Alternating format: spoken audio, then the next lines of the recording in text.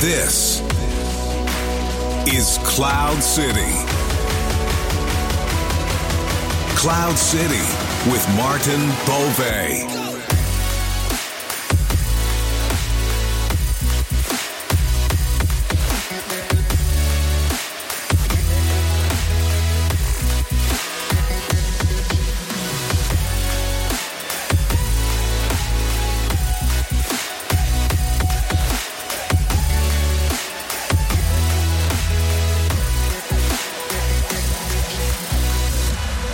Hey, hallo allemaal. Ik ben Martin Beauvais en ik zit hier vandaag samen met de Young ICT Lady of the Year en Strategy Officer bij ML6, Julie Scherpenzeel. Julie, welkom.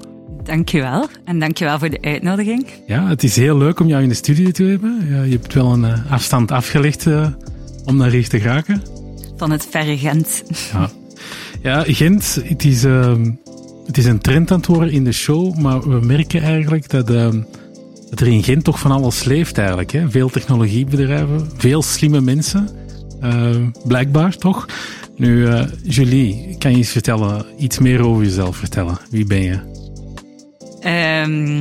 Ik ben handelsingenieur van opleiding. Ik heb gestudeerd aan Solvay in Brussel.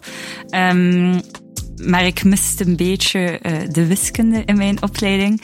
En dan ben ik eigenlijk voor mijn thesis op zoek gegaan naar een meer kwantitatief onderwerp. En mijn thesispromotor, dat was de professor fysica, die is daar met een leuk onderwerp bij mij gekomen. En ik heb daar eigenlijk kunnen samenwerken met een start-up in dat moment in Big Data. En zo ben ik een beetje in de wereld van Big Data en dan later AI en Machine Learning gerold. En daar heb ik eigenlijk mijn passie gevonden. Ben ik aan de slag kunnen gaan als consultant bij Accenture in het Data Science team. 3 jaar heel veel ervaring kunnen opdoen. Om dan uiteindelijk de stap te maken naar de start-up en scale-up wereld waar ik nu zit bij ML6. Dus je hebt al ineens een aantal vragen van mijn lijstje geschrapt eigenlijk. Dat is oké. Nee, inderdaad, ik vroeg mij soms af, hoe rol je daar inderdaad nu in die wereld van data en AI? Het is niet dat iets is dat je, ik weet niet hoe oud je bent, maar in mijn geval bijvoorbeeld 20, 30 jaar geleden als kind zegt van ik ga AI of ik ga iets met data doen, want toen bestond dat helemaal nog niet. Mensen dachten er niet over na. Nee, inderdaad. Dus ik denk, dat was een beetje geluk waarschijnlijk ook. Maar vooral niet settelen voor een onderwerp waar dat ik niet gepassioneerd door was. Hè. Je hebt typisch zo'n hele lijst van thesisonderwerpen en zo de typische zaken waar mensen op werken. En ik vond daar echt zo niet mijn dingen. En ik had geen zin om zo een jaar op een thesis te zwoegen, waar ik eigenlijk zo niet in geïnteresseerd was. Dus daarmee dat ik zo ben beginnen babbelen tegen die professors van kijk, ik wil zoiets doen, ik wist het ook niet precies wat. Maar dan heeft die eigenlijk een link, een connectie kunnen leggen van we hebben een alumni die net een start-up heeft opgericht en die rond data werkt. Dus dat is enerzijds kwantitatief, maar dan ook die business value daarin. Dus dat zou interessant kunnen zijn. En dan zo die connectie gelegd. En dan ben ik eigenlijk door daarop te werken en door daarmee bezig te zijn, heb ik dan eigenlijk kunnen zien wat dat al die mogelijkheden rond data waren. En dan besef van oké, dit is wel echt iets waar ik verder in wil gaan. Ja, het is ook mega cool en interessant eigenlijk allemaal. En de basis voor de toekomst. Nu, is een aparte vraag misschien, maar wat wilde jij worden toen je klein was? Wat was jouw droom? Wel, advocaat. Oké. Eerst advocaat en daarna bruggenbouwer. Maar ik zit er redelijk ver van. Advocaat, dat ging echt niets voor mij geweest zijn. Meer het kwantitatieve, logische redeneringen. Dus advocaten is misschien meer iets theoretisch. Dus daar zat ik er redelijk ver van. Maar en dan bruggen bouwen, dat was eigenlijk toen wou ik nog burgerlijk ingenieur gaan studeren. Maar dat is het uiteindelijk ook niet geworden. En dan zo eigenlijk in data gerold. Ja, wel een keuze voor de toekomst uiteraard. Nu, is ML6 ook het bedrijf waar je toen rond hebt gewerkt eigenlijk tijdens die thesis? Of was dat een heel ander bedrijf? Dat was Real Impact Analytics, of Reactor. Die bestaan nog altijd. Dat was in Brussel, ja, een Solvay alumni, dus vandaar ook de connectie met Solvay. Heel interessant bedrijf. Die waren op dat moment ook met een 10-tal man en hele sterke connecties met MIT ook. En ja, die werkten op telco big data, dus dat was eigenlijk telco bedrijven slimmer doen omgaan met hun data, daar inzichten uit verwerven. En dat was eigenlijk ook de moment... Ik heb daar ook de start-up cultuur opgesnoven. Want ik denk bij Solvay word je wel vaak zo... Ja, kom je vaak in contact met grotere bedrijven, met consultingbedrijven enzovoort. En door eigenlijk mijn thesis bij dat bedrijf te doen, heb ik zo gemerkt van wat dat die dynamiek is van zo in een kleiner bedrijf met 10 er gewoon volledig voor te gaan, in alles te geloven en dan snel te groeien. En dat heeft mij uiteindelijk dan ook getriggerd een aantal jaar later om te zeggen van oké, ik laat Accenture, dat een heel goed bedrijf is, maar ik laat dat nu eventjes achterwege om dan toch weer die scale-up omgeving te gaan opzoeken. Ja. Zeg, nu zit je bij ML6. Kan je daar eens wat mee over vertellen? Ja, zeker. Dus ML6 is een dienstenbedrijf gespecialiseerd in artificial intelligence, dus AI-diensten. En wij helpen eigenlijk bedrijven sneller te innoveren en sneller waarde te creëren met die intelligente technologie. En we doen dat eigenlijk door de juiste expertise op het juiste moment te brengen. Daar draai je het om. Dus welke expertise is dat dan? Dat is expertise natuurlijk in de AI-domeinen, dus machine vision, NLP, reinforcement learning, alles daar rond. Maar ook alles rond MLOps, hoe je data structureren. En daarnaast, dus naast de echte technologische expertise-domeinen, ontwikkelen we nu ook redelijk wat kennis in domeinen zoals multi-cloud, hybrid cloud strategie, maar ook hoe maak je je business case met AI, hoe zet je governance mechanismes rond ethical AI en zo op. Dus ook alles dat gelinkt is aan AI, maar dan eerder naar de niet-technologische challenges gaat. Oké, dat is echt heel breed eigenlijk. Ja, redelijk breed. Het is breed in termen van expertise, maar het is altijd wel geconcentreerd rond hoe ga je aan de slag met artificiële intelligentie. Dus in die zin is het ook wel redelijk narrow. Maar we proberen eigenlijk hele specifieke kennis op te bouwen en die dan heel flexibel tot bij heel wat bedrijven te brengen. Dus op die manier gaan we flexibel met bedrijven samenwerken. Dat kan zijn door bijvoorbeeld hun te helpen hun eigen capabilities rond AI op te bouwen. Dus eerder advies geven van welke tech-stack moet je gaan gebruiken. Maar dat gaat ook tot in co-creatie met bedrijven bepaalde oplossingen gaan ontwikkelen.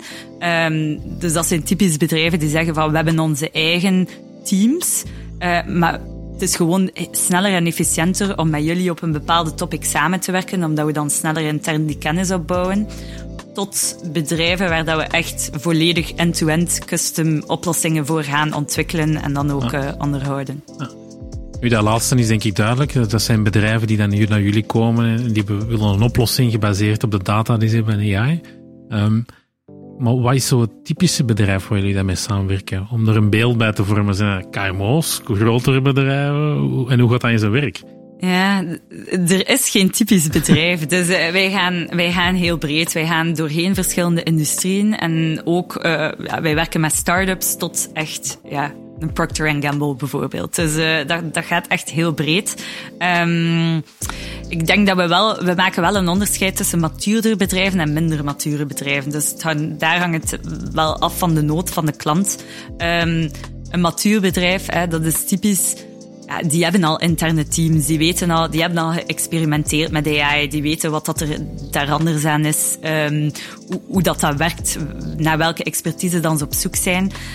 En dus daar gaan we typisch echt in co-creatiemodus gaan werken en zorgen we er gewoon voor dat we die ook blijven inspireren en blijven met nieuwe zaken komen om om die kennis te blijven delen. Als we gaan naar minder mature bedrijven, dus bedrijven die net starten met AI of nog wat aan het zoeken zijn van wat is er interessant voor ons, wat is er niet interessant voor ons, dan gaan we veel meer gaan inzetten ook in dat voortraject op die educatie.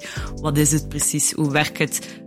Wat zijn best practices er rond? Hoe kun je dat zelf ook goed gaan opzetten? Hoe kunnen we die business case goed maken? Hoe kunnen we die opportuniteiten deftig identificeren? Ja, want inderdaad, als bedrijf, dat begint dan met workshops, met cases, met die educatie eigenlijk. Ja, inderdaad.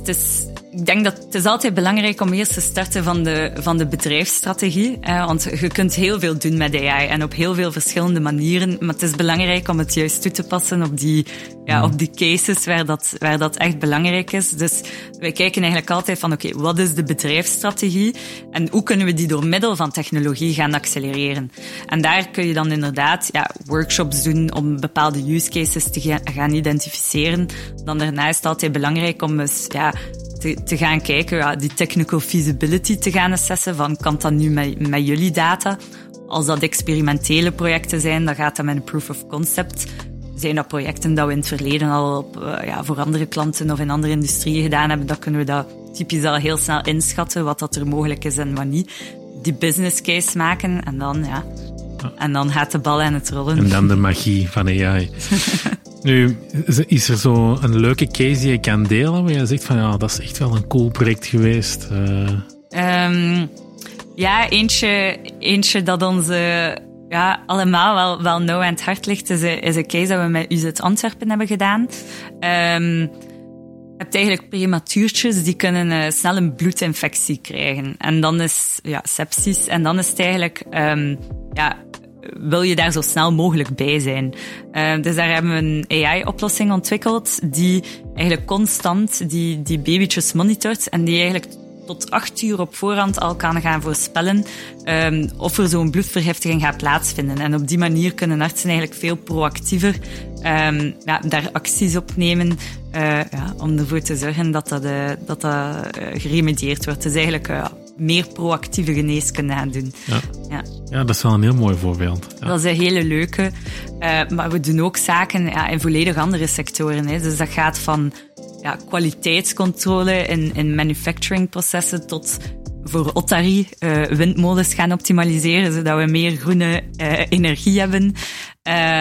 Tot solutions bouwen, bijvoorbeeld voor March Real Estate, waar dat we leads proactief, hoge kwaliteitsleads gaan voorspellen, zodat die real estate agents eigenlijk meer tijd kunnen doorbrengen met de klant en niet in prospectie of in lead generation. Ja.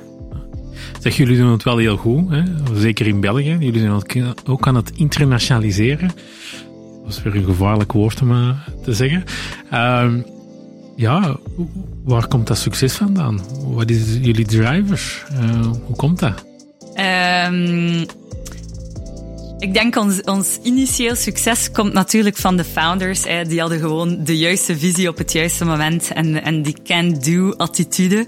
En ik denk wel dat ook dat founders DNA is, dat er nog altijd in zit. Die ons ook drijft om te blijven groeien. We hebben dat eigenlijk in onze structuur en in onze strategie geïmplementeerd. Dus onze visie is Accelerate Intelligence en we zetten constant in op die 3 pilaren om eigenlijk ook te blijven groeien. Dus dat gaat rond accelerating customer value. Dus daar gaan we constant op zoek naar, hoe kunnen we meer waarde creëren bij de klant met intelligente technologieën. En vandaar ook die drive om te gaan internationaliseren. Dat zijn nieuwe bedrijven, dat zijn nieuwe projecten, dus je kunt daar echt je impact gaan vergroten. Maar ook constant luisteren naar de noden van de klanten om te zien welke additionele services en skills dat we kunnen ontwikkelen. Daarnaast gaat dat rond het accelereren van technologie. Dus wij willen echt zo snel mogelijk al hun laatste research in praktijk gaan brengen. Dus we zetten heel sterk in op onderzoek. En natuurlijk, hoe groter het bedrijf, hoe meer onderzoek dat je kan gaan doen.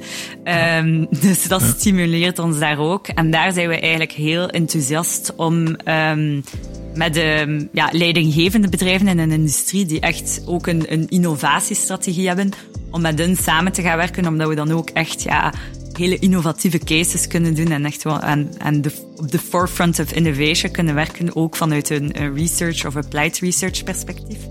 En dan ten derde, het accelereren van mensen, daar besteden we ook heel veel aandacht aan.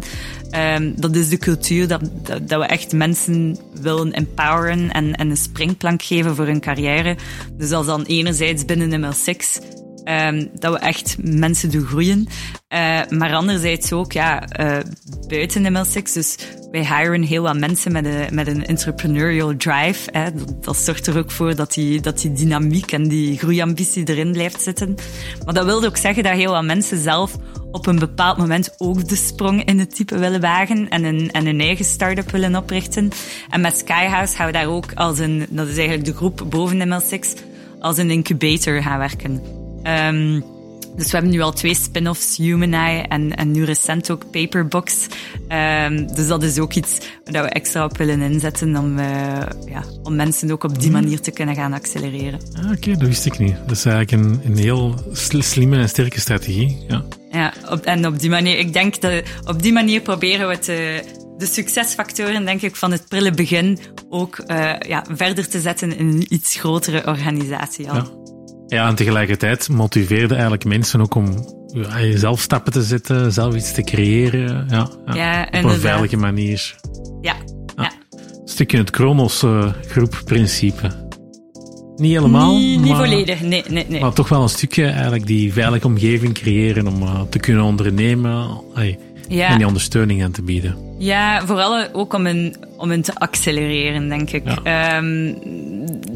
Alles verandert zo snel binnen technologie. Dus het gaat er ook om van als er opportuniteiten zijn, van die gewoon snel te seizen en om ook bedrijven en te helpen om sneller aan de slag te gaan en sneller te innoveren. Ja, absoluut. Zeg, en jij bent strategy officer. Wat betekent dat? Wat houdt dat juist in? Ja, goeie vraag. Het klinkt allemaal heel theoretisch, maar uiteindelijk komt het erop neer dat we er vooral voor zorgen dat we on track blijven met die strategie, met die 3 pijlers. En dat we gewoon goed de balans bewaren tussen dat groeien. Dus de visie, focus, maar ook het innovatieve en het experimentele. En op die manier als strategy officer zorg ik er gewoon voor dat we goed die strategie blijven volgen, maar ook door operationeel te werken. Dus als we zien dat er een nieuwe opportuniteit is, of dat we een nieuwe dienst willen uitwerken, of dat we bijvoorbeeld ons business development team sneller moeten gaan schalen, dan pak ik daar vaak zo ad interim operationele rollen in, om daar even ook een additionele boost aan te geven en om op die manier onze vliegwiel sneller te doen draaien. Okay. Cool. Lijkt me een heel leuke job in elk geval. Ja, het is heel interessant, het is heel uitdagend. Het is vooral leuk omdat ik constant eigenlijk op andere projecten werk. Dat is, eerst was ik business developer, dan heb ik de internationale expansie gedaan, dan eigenlijk die eerste structuur ingevoerd. Nu ben ik bezig met business development en met marketing, dus het is altijd iets anders, wat wel heel interessant is natuurlijk. Ja. Continu blijven bijleren, dat is wel leuk. Ja. Nu, jij doet ook heel veel rond AI. Hè? Je hebt ook gesproken, denk ik, op AI for Belgium. Of, klopt, hè? Ja. Nu, wat zijn zo de topics die voor jou nou aan je hart liggen? Rond AI, want daar kan je veel over vertellen, denk ik. Ja, je kan er inderdaad enorm veel over vertellen, omdat er zoveel mogelijk is. Persoonlijk spreek ik vaak over topics zoals ethical AI en sustainability. En dat kan een beetje cliché klinken, want dat zijn natuurlijk de topics die nu vooral en vaak op tafel worden gelegd. Maar ik probeer daar mijn eigen invalshoek op te brengen en dan meer vanuit de praktische kant ook van bij ML6, want het is allemaal wel mooie en fluffy topics, maar hoe maak je dat nu uiteindelijk operationeel en hoe ga je daarmee aan de slag? Inderdaad, het zijn actuele topics. Er zijn er natuurlijk heel veel. Hoe kijk je er zelf naar? Hè? Bijvoorbeeld impact op inderdaad ethiek, op het milieu. Wat is jouw mening daarover? Ja, Ik denk op vlak van ethiek, dat is eigenlijk iets waar wij als ML6 al heel lang op inzetten. Gewoon omdat een van onze waarden is ook do good. Dus we willen AI toepassen op een manier dat het de maatschappij en bedrijven vooruit helpt. Dus vanuit dat aspect hebben wij al heel snel onze eigen ethische principes geestablished, rode lijnen, daar ook awareness over gecreëerd intern. Wij bieden aan iedereen de mogelijkheid om concerns te uiten en om zelf te kiezen als ze bijvoorbeeld voor een of andere reden op bepaalde projecten niet willen werken. Dus daar hebben we al heel snel bepaalde keuzes gemaakt van oké, wat vinden we leuk en wat doen we liever niet. En dan daarnaast zetten we daar ook in op op integere processen en risk management enzovoort. Want de zaken dat je vaak in de papers ziet, dat is typisch niet omdat iemand met slechte intenties iets wou doen, maar dat is gewoon een risico dat niet gemapt was en dat niet gemitigeerd is geweest. Dus daar hebben wij ook, zetten we heel hard in op proactief alle risico's gaan mappen die gepaard zouden kunnen gaan met het ontwikkelen van een bepaalde oplossing. En dan gaan we daar ook acties op nemen. En dan doen we daar, en die acties, dat kan zijn dan meer awareness, meer educatie, zodat de mensen vertrouwen hebben in een bepaalde oplossing, tot een bepaalde keuzes van algoritmes die meer explainable zijn of zo, of bepaalde metrics waarop dat je gaat gaan monitoren, of de dataset dat je op een andere manier verwerkt. En dus op die manier gaan we daar ook klanten in gaan adviseren van hoe dat ze zelf ook op een bewuste manier met ethiek rond AI kunnen opgaan en op die manier eigenlijk trustworthy AI solutions te ontwikkelen. Op vlak van sustainability zien we dat er in de kranten onlangs een aantal artikelen zijn geweest die AI afstempelen als een niet-sustainable technologie. En dat verhaal moet toch ook wel genuanceerd worden. Dat gaat vaak over een handvol algoritmes die inderdaad heel wat computational power hebben gebruikt om die te ontwikkelen. Nu, die algoritmes die worden ook wel open source beschikbaar gesteld of via API's. Dus dat wil zeggen dat die algoritmes wel degelijk gebruikt worden voor duizenden, tienduizenden use cases, waar dat het vaak gaat rond waste optimaliseren of reduceren, energie optimaliseren. Dus dat is al één ding. Maar daarnaast gaat dat enkel over een handvol algoritmes. Daarna heb je er heel wat andere die je kan gebruiken, die heel wat minder energie nodig hebben. Dus dat is één luik van het verhaal. En als we kijken, dan zien we ook dat het eigenlijk economisch interessant is om energie-efficiënte AI-oplossingen te gaan ontwikkelen. En dat is altijd interessant als sustainability goals en economic goals aligned zijn, want dan zie je ook dan die investeringen meer naar die richting gaan. En dat vind ik persoonlijk een hele interessante. En als ML6 hebben wij daar bijvoorbeeld ook een heel aantal thumb rules dat we gebruiken al vandaag in onze projecten om ook altijd dat sustainability aspect mee te nemen in de ontwikkeling. Ja, want in de voorbereiding van het gesprek had je me dat ook gezegd eigenlijk. Hè? Want ik was persoonlijk, ik heb het niet gelezen in de kranten, maar ik was al wel een tijdje van overtuigd van AI, dat draait meestal op grafische processoren, of we die snelheid hebben. Ja, iedereen die met blockchain, cryptocurrencies en AI, virtual reality bezig is, die heeft nu allemaal die grafische kaarten nodig. Je hebt een tekort aan chips in de wereld, dus ik dacht van een AI die de wereld over wil nemen, dat gaat niet direct komen. Je hebt enerzijds niet genoeg energie en niet genoeg chips om dat te realiseren.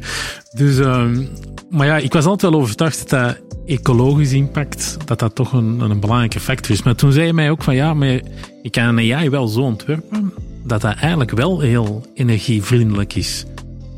Dat vond ik wel interessant, want hoe begin je er dan eigenlijk aan? Dat is in de keuzes van bijvoorbeeld de algoritmes dat je gebruikt. Als je algoritmes gebruikt die al gepre-trained zijn, dan heb je minder computational power nodig om ze opnieuw te trainen op een nieuwe dataset. Je kunt ook de hertraining doe je enkel als er bepaalde metrics aanduiden dat dat nodig is, bijvoorbeeld. Maar je kunt ook keuzes maken in je tech stack. Dus je kunt ook je algoritmes kleiner gaan maken, zodat er minder nodig is om die te gaan gebruiken. Je kunt ook voor carbon neutral cloud providers kiezen, zoals GCP.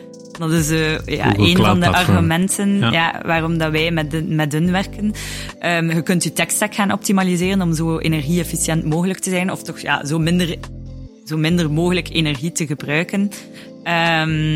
Dus er zijn heel wat keuzes dat je kan maken op vlak van welke algoritmes dat je gebruikt, hoeveel keer dat je hertraint, tot welke tech-stack dat je gebruikt, om eigenlijk dan naar beneden te halen. Ja. Oké, interessant. En ik denk dat je daar ook misschien van mening verschilt met iemand anders, die ook in de AI-wereld, Mieke de Ketelaar, die binnen een aantal afleveringen ook op bezoek komt. Maar dat sustainability topic, daar verschillen jullie een stukje eigenlijk, hè, van mening. Als ik het zo mag zeggen. Ja, inderdaad. Ik denk dat bij haar ligt de focus heel hard op het aspect dat er meer op de edge moet gebeuren en dat edge-oplossingen nodig zijn om meer sustainable te zijn op vlak van AI. En dat is waar, hè. Dat is een goede onderzoeksrichting die er inderdaad voor gaat zorgen dat we bepaalde oplossingen op een nog energie-efficiëntere manier kunnen gaan doen. Maar dat wil niet zeggen dat we daarop moeten wachten en dat tot als dat onderzoek gebeurd is, dat ondertussen AI niet sustainable is. Er zijn al heel wat zaken dat we nu kunnen doen in de praktijk. En ik denk dat als we uiteindelijk de rekening zouden maken op heel wat van onze oplossingen en hoe dat die gebruikt worden, met de use case en de business case er ook bij, dat we zeker neutraal zouden uitkomen. Oké, interessant. Ik ga dit fragment ook terug laten horen als zij langskomt. Ik ben benieuwd. Dat wordt interessant. Nog een ander topic dat ook heel actueel is de AI-wetgeving, de regulering daarvan. Ik had het ervoor ook al gezegd, ik ben niet zo fan van regulering. Hoe kijk je er zelf naar? Ja, er moest een wetgeving komen, hè. Dus op zich ben ik daar niet echt tegen. Maar het is inderdaad de manier waarop en hoe dat die vormgegeven wordt, die natuurlijk wel heel belangrijk is om geen innovatie te gaan tegenhouden. Hè. Als we nu kijken naar wat dat er op tafel ligt, zien we dat de principes rond... er zijn bepaalde riskcategorieën en hoogrisico-applicaties die moeten meer procedures doorgaan enzovoort. Oké, dat is logisch dat dat zo is. Maar ik denk dat er nog heel wat werk moet gebeuren rond hoe definieer je die hoogrisico-applicaties en voor hoeveel applicaties ga je echt zo striktere normen en extra overhead gaan opleggen. En daar blijven we toch, daar is het nog heel wat onduidelijk. Dus vandaar ook de stance van Agoria bijvoorbeeld. Zij hebben heel veel schrik. Hoe dat wetsvoorstel nu op tafel ligt, dat toch wel redelijk wat innovatie gaat tegenhouden. En dan vooral bij kleinere bedrijven. En dat kan ik wel beamen. Want uiteindelijk, waar gaat die wetgeving over? Dus verschillende risico's en dan eigenlijk risk management processen opzetten. En eigenlijk is dat niet anders dan bijvoorbeeld ISO-certificaten dat we nu al doen rond security en GDPR en zo. En wij zijn nu zelf ook door zo'n proces gegaan. Daar komt heel wat bij kijken. Dat is een hele significante investering qua resources, maar ook tijd. En als dat niet de core van je business is, dan ga je dat dan doen. En daar vreest Agoria dat grotere bedrijven daar een voordeel gaan hebben. En dat is waar, want die hebben al risk management procedures in plaats. Mm-hmm. En ik denk dat we daar een beetje gaan moeten zien van in welke mate kunnen we er eerst voor zorgen dat enkel nodig is voor hoogrisico-applicaties en die definitie echt scherp stellen. En er dan voor kijken van hoe kunnen we daar KMO's in gaan ondersteunen. En ik denk als MS6 kunnen wij daar ook een rol in spelen, want voor ons, wij moeten dat sowieso wel doen. Dus misschien wordt het dan daar interessanter om meer de volledige ontwikkeling van de applicaties, van hoogrisico-applicaties, te gaan outsourcen naar een partij zoals de onze, omdat dat dan niet nodig is om... jullie dat standaard eigenlijk al doen, eigenlijk. En dan moeten ze eigenlijk zelf die procedures en zo niet gaan ontwerpen. Want voor laagrisico-applicaties bijvoorbeeld is dat niet nodig. Hè. Het gaat allemaal minder erg zijn. Dus misschien als je 1 hoogrisico-applicatie wilt gaan ontwikkelen, gaat het misschien interessanter zijn om dat gewoon volledig te outsourcen. Maar hoogrisico-applicaties, over waar spreken dan? Medische zaken of zo? Of finance? Ja, dat gaat inderdaad. Ja, alles in de medische sector valt daaronder. Alles ook met HR-data. Dus rond recruitment valt daaronder. Ja, en dat zijn allemaal wel applicaties waar dat uiteindelijk je benefits, je risk outweien. Hè. Dus je wilt absoluut dat ook applicaties zijn die ontwikkeld worden. Maar ja, er komt gewoon iets meer bij kijken. Ja. Zeg, zo'n wetgeving op Europees vlak. Nu, AI groeit natuurlijk niet in een vacuüm in de wereld. Je hebt Amerika, China, Rusland. Iedereen is er zo mee bezig. Ja, hebben die een wetgeving? Is dat daar gereguleerd? Hebben die... Ja, want als wij ons weer gaan helemaal beperken... Ja... Het zou natuurlijk ook van toepassing wel zijn op bedrijven die oplossingen in Europa willen gaan gebruiken. Maar ja, het belemmert... Weet je, het belemmert natuurlijk altijd een beetje. Er zijn wetgevingen, hè, ook in de US, maar veel minder strikt. Hè. Dus het is een beetje het GDPR-verhaal. Je kunt het daarmee vergelijken. Ik denk ook vooral dat ze snel duidelijkheid moeten creëren. Want wat dat we zien ook is bedrijven die bijvoorbeeld in die sectoren zitten die sowieso onder hoog risico gaan geclassificeerd worden. Je wacht, er is onzekerheid, dus je gaat misschien iets trager al die stappen gaan nemen. Dus ik denk dat gewoon gevaarlijk is, dat we iets langer op onze lauweren blijven zitten en dan neem je natuurlijk een achterstand op die bedrijven in het buitenland die gewoon aan het gaan zijn. Hè? Ja, en dat kun je niet tegenhouden niet meer. Die een achterstand dat je oploopt, dat haalde eigenlijk niet in. En als je het inhaalt, dan zit je juist gelijk. Dus je doet een voorsprong niet meer. Dus, en ik denk dat we daar ook vooral moeten opletten als we kijken naar ons talent. Hè. Die jongeren die een start-up willen opzetten, dat gaat al zeker niet. Zo van die risk management applicaties gaan doen. En we hebben al de medical... Stel nu bijvoorbeeld in de healthcare sector. Je wilt een health tech start-up doen. En je hebt al die medical devices regulering, wetgeving. En dan moet je nog je GDPR. En dan heb je nog die AI risk management. Dan ga je gewoon... Je doet die investering nog niet bij een start-up. Dus dan ga je gewoon naar de US.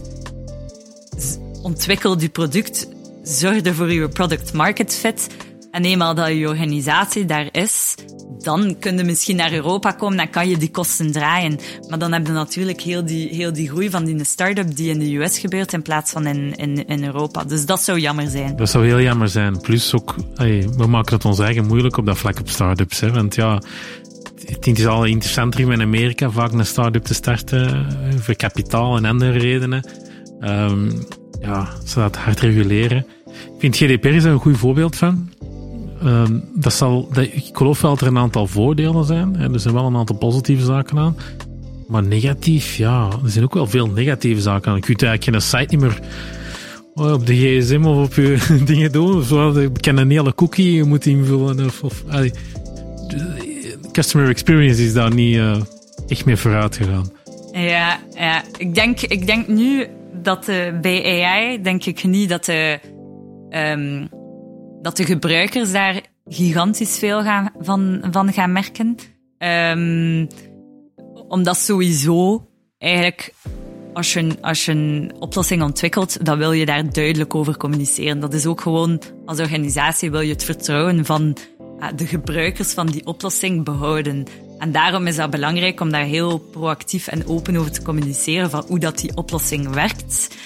En dat je effectief met een AI-oplossing aan het werken bent. Dus ik denk dat daar meer rond transparantie, communicatie gaat draaien, dan als er echt dat de customer experience naar beneden gaat gaan. Het is eerder bij de ontwikkeling. Dat er meer documentatie gaat nodig zijn. Upfront investering. Heel veel overhead. Daar komt het op neer. Ja, en dat is voor kleine bedrijfjes zeker niet de bedoeling. Ja. Nu, AI, je programmeer je, hè? Je bouwt een neuraal netwerk. Kan je daar zelf iets van? Heb je daar zelf? Of ben je geen... Ik heb het gedaan, laten we het zo zeggen. Ik ken de basics. Ik vond dat ook belangrijk. Ik had handelsingenieur gestudeerd, je bent dan wel in dat veld gerold, maar ik wou ook wel die statistiek erachter begrijpen en ook zelf wel eens coderen. Dus ik heb een postgraduaat nog gedaan aan de KU Leuven. En dan voor mijn thesis daar ben ik dan ook wel echt in de code gekropen. Maar ik denk als ik dat vergelijk met onze machine learning engineers, dan is dat helemaal niet vergelijkbaar. Ja, want het lijkt me heel cool om het eens te doen. Ik zou het ook graag eens een keer doen. Maar hoe begin je daaraan? In welke taal is het bijvoorbeeld? Laten we daar eens mee beginnen. Wij zijn fan van Python. Maar je kunt ook met R of zo werken. Ja. Maar op zich, je moet eens, Maarten, je moet eens bij ons langskomen. Hè. Wij kunnen zo van die trainings doen. En je kunt eigenlijk heel snel aan de slag met notebooks en zo. Om al snel eens... met zelf een oplossing op te zetten of daarmee te experimenteren. Dus altijd welkom bij MS6. Oké, dat lijkt me heel leuk om zeker eens op in te gaan. Ja. Nee, ik denk... het is sowieso de toekomst, weet je. En ook niet, je moet niet per se zelf een programmeur zijn, maar je moet er wel bewust van zijn. En dat je weet hoe dat werkt, dan kun je ook dat makkelijker implementeren. En de business benefits zien ook. Ja, inderdaad. Ik denk... Iedereen moet een basic kennis van AI hebben. Of dat je nu in de technologische sector gaat werken of in een andere sector. Of zelfs helemaal niet. Gewoon als gebruiker zou je ook moeten een basic kennis ervan hebben.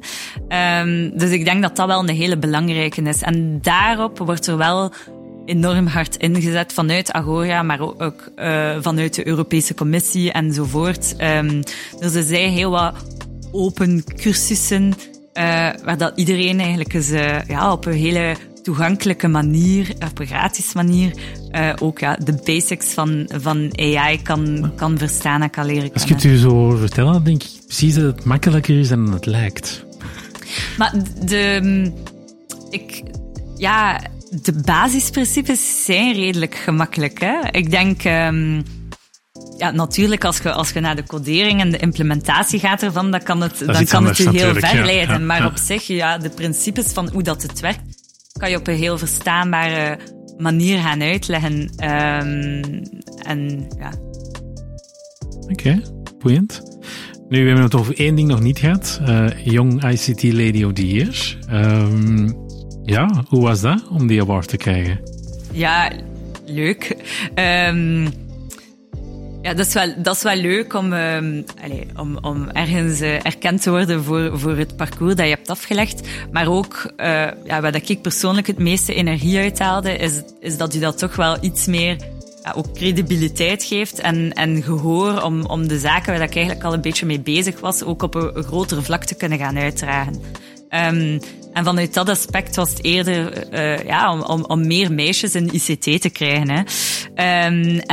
En daar niet omdat er te veel mannen zijn. Dat is niet een insteek. Maar eerder dat we toch zien dat er nog heel wat stereotypen zijn, waardoor dat meisjes hun passie niet volgen.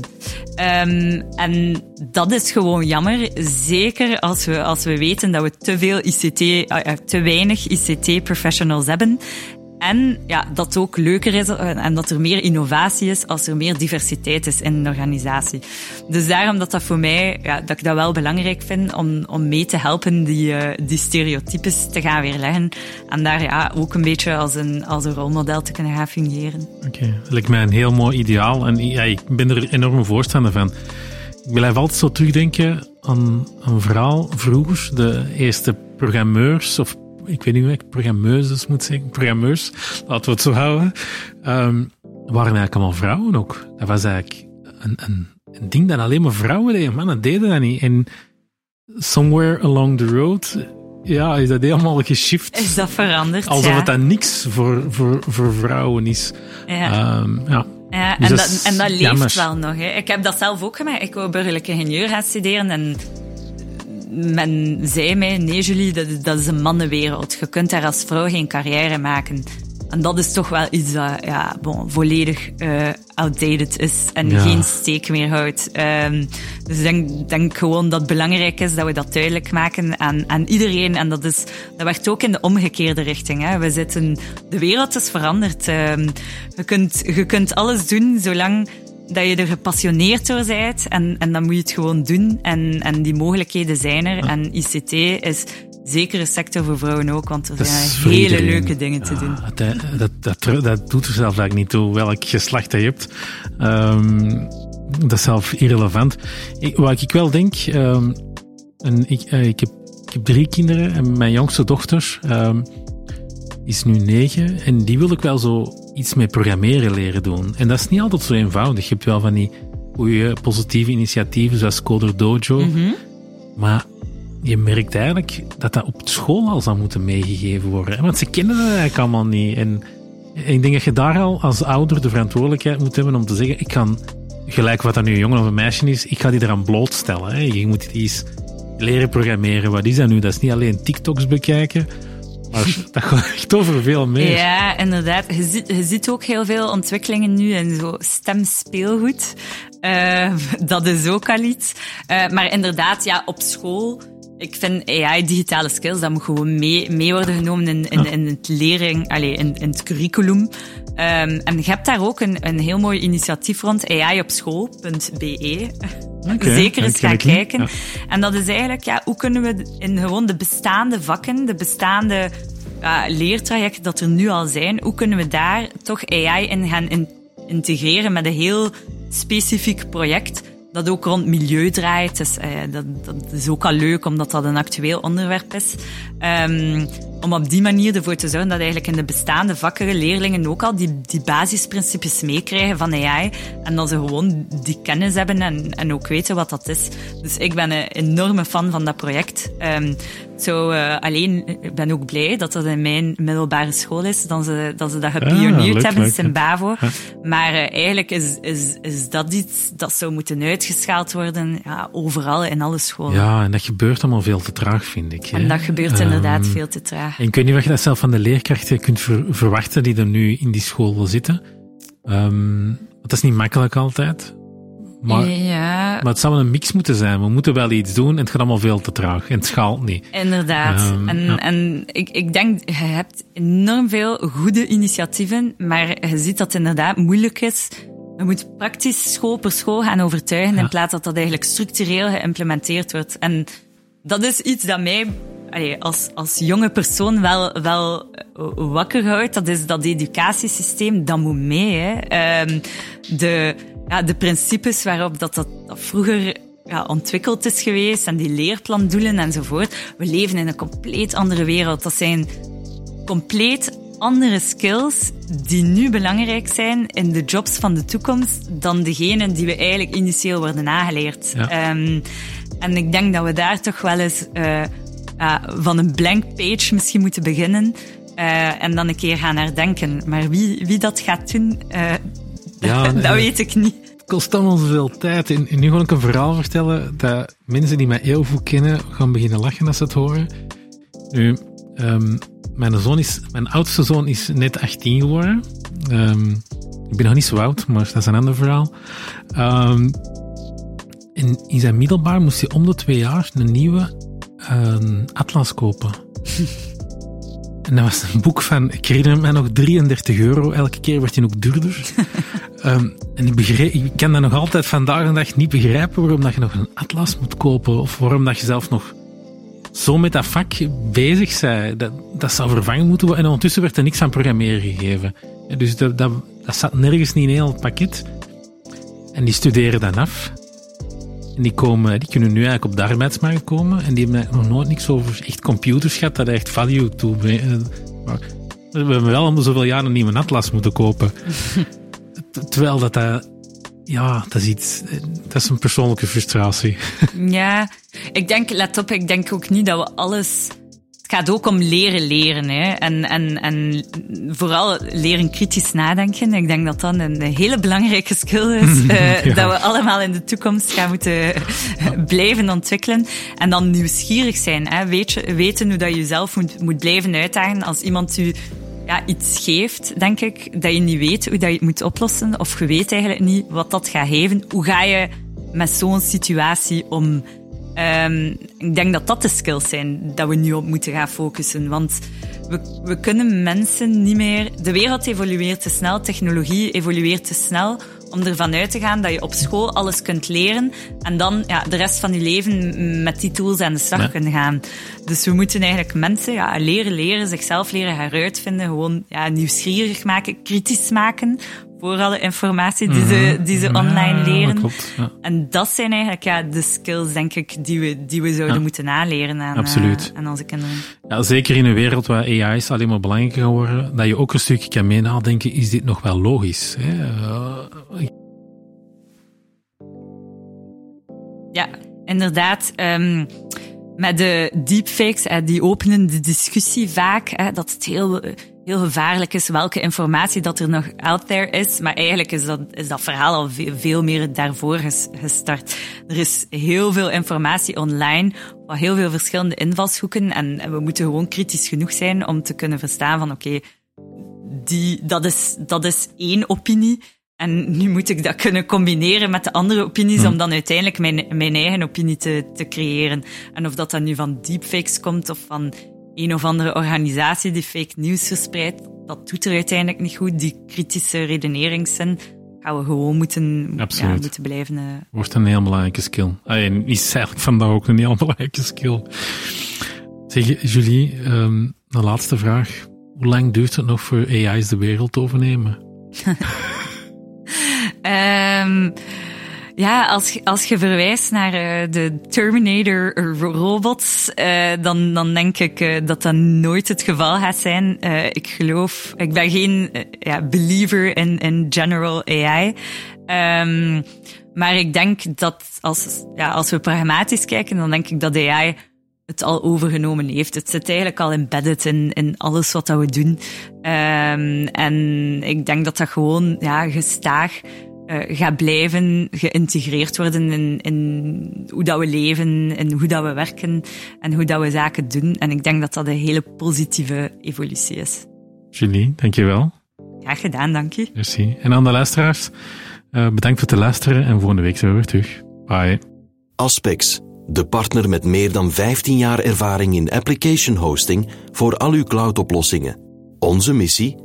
Een zorgeloze IT-infrastructuur opzetten op maat van jouw organisatie. Met gegarandeerde maximale uptime.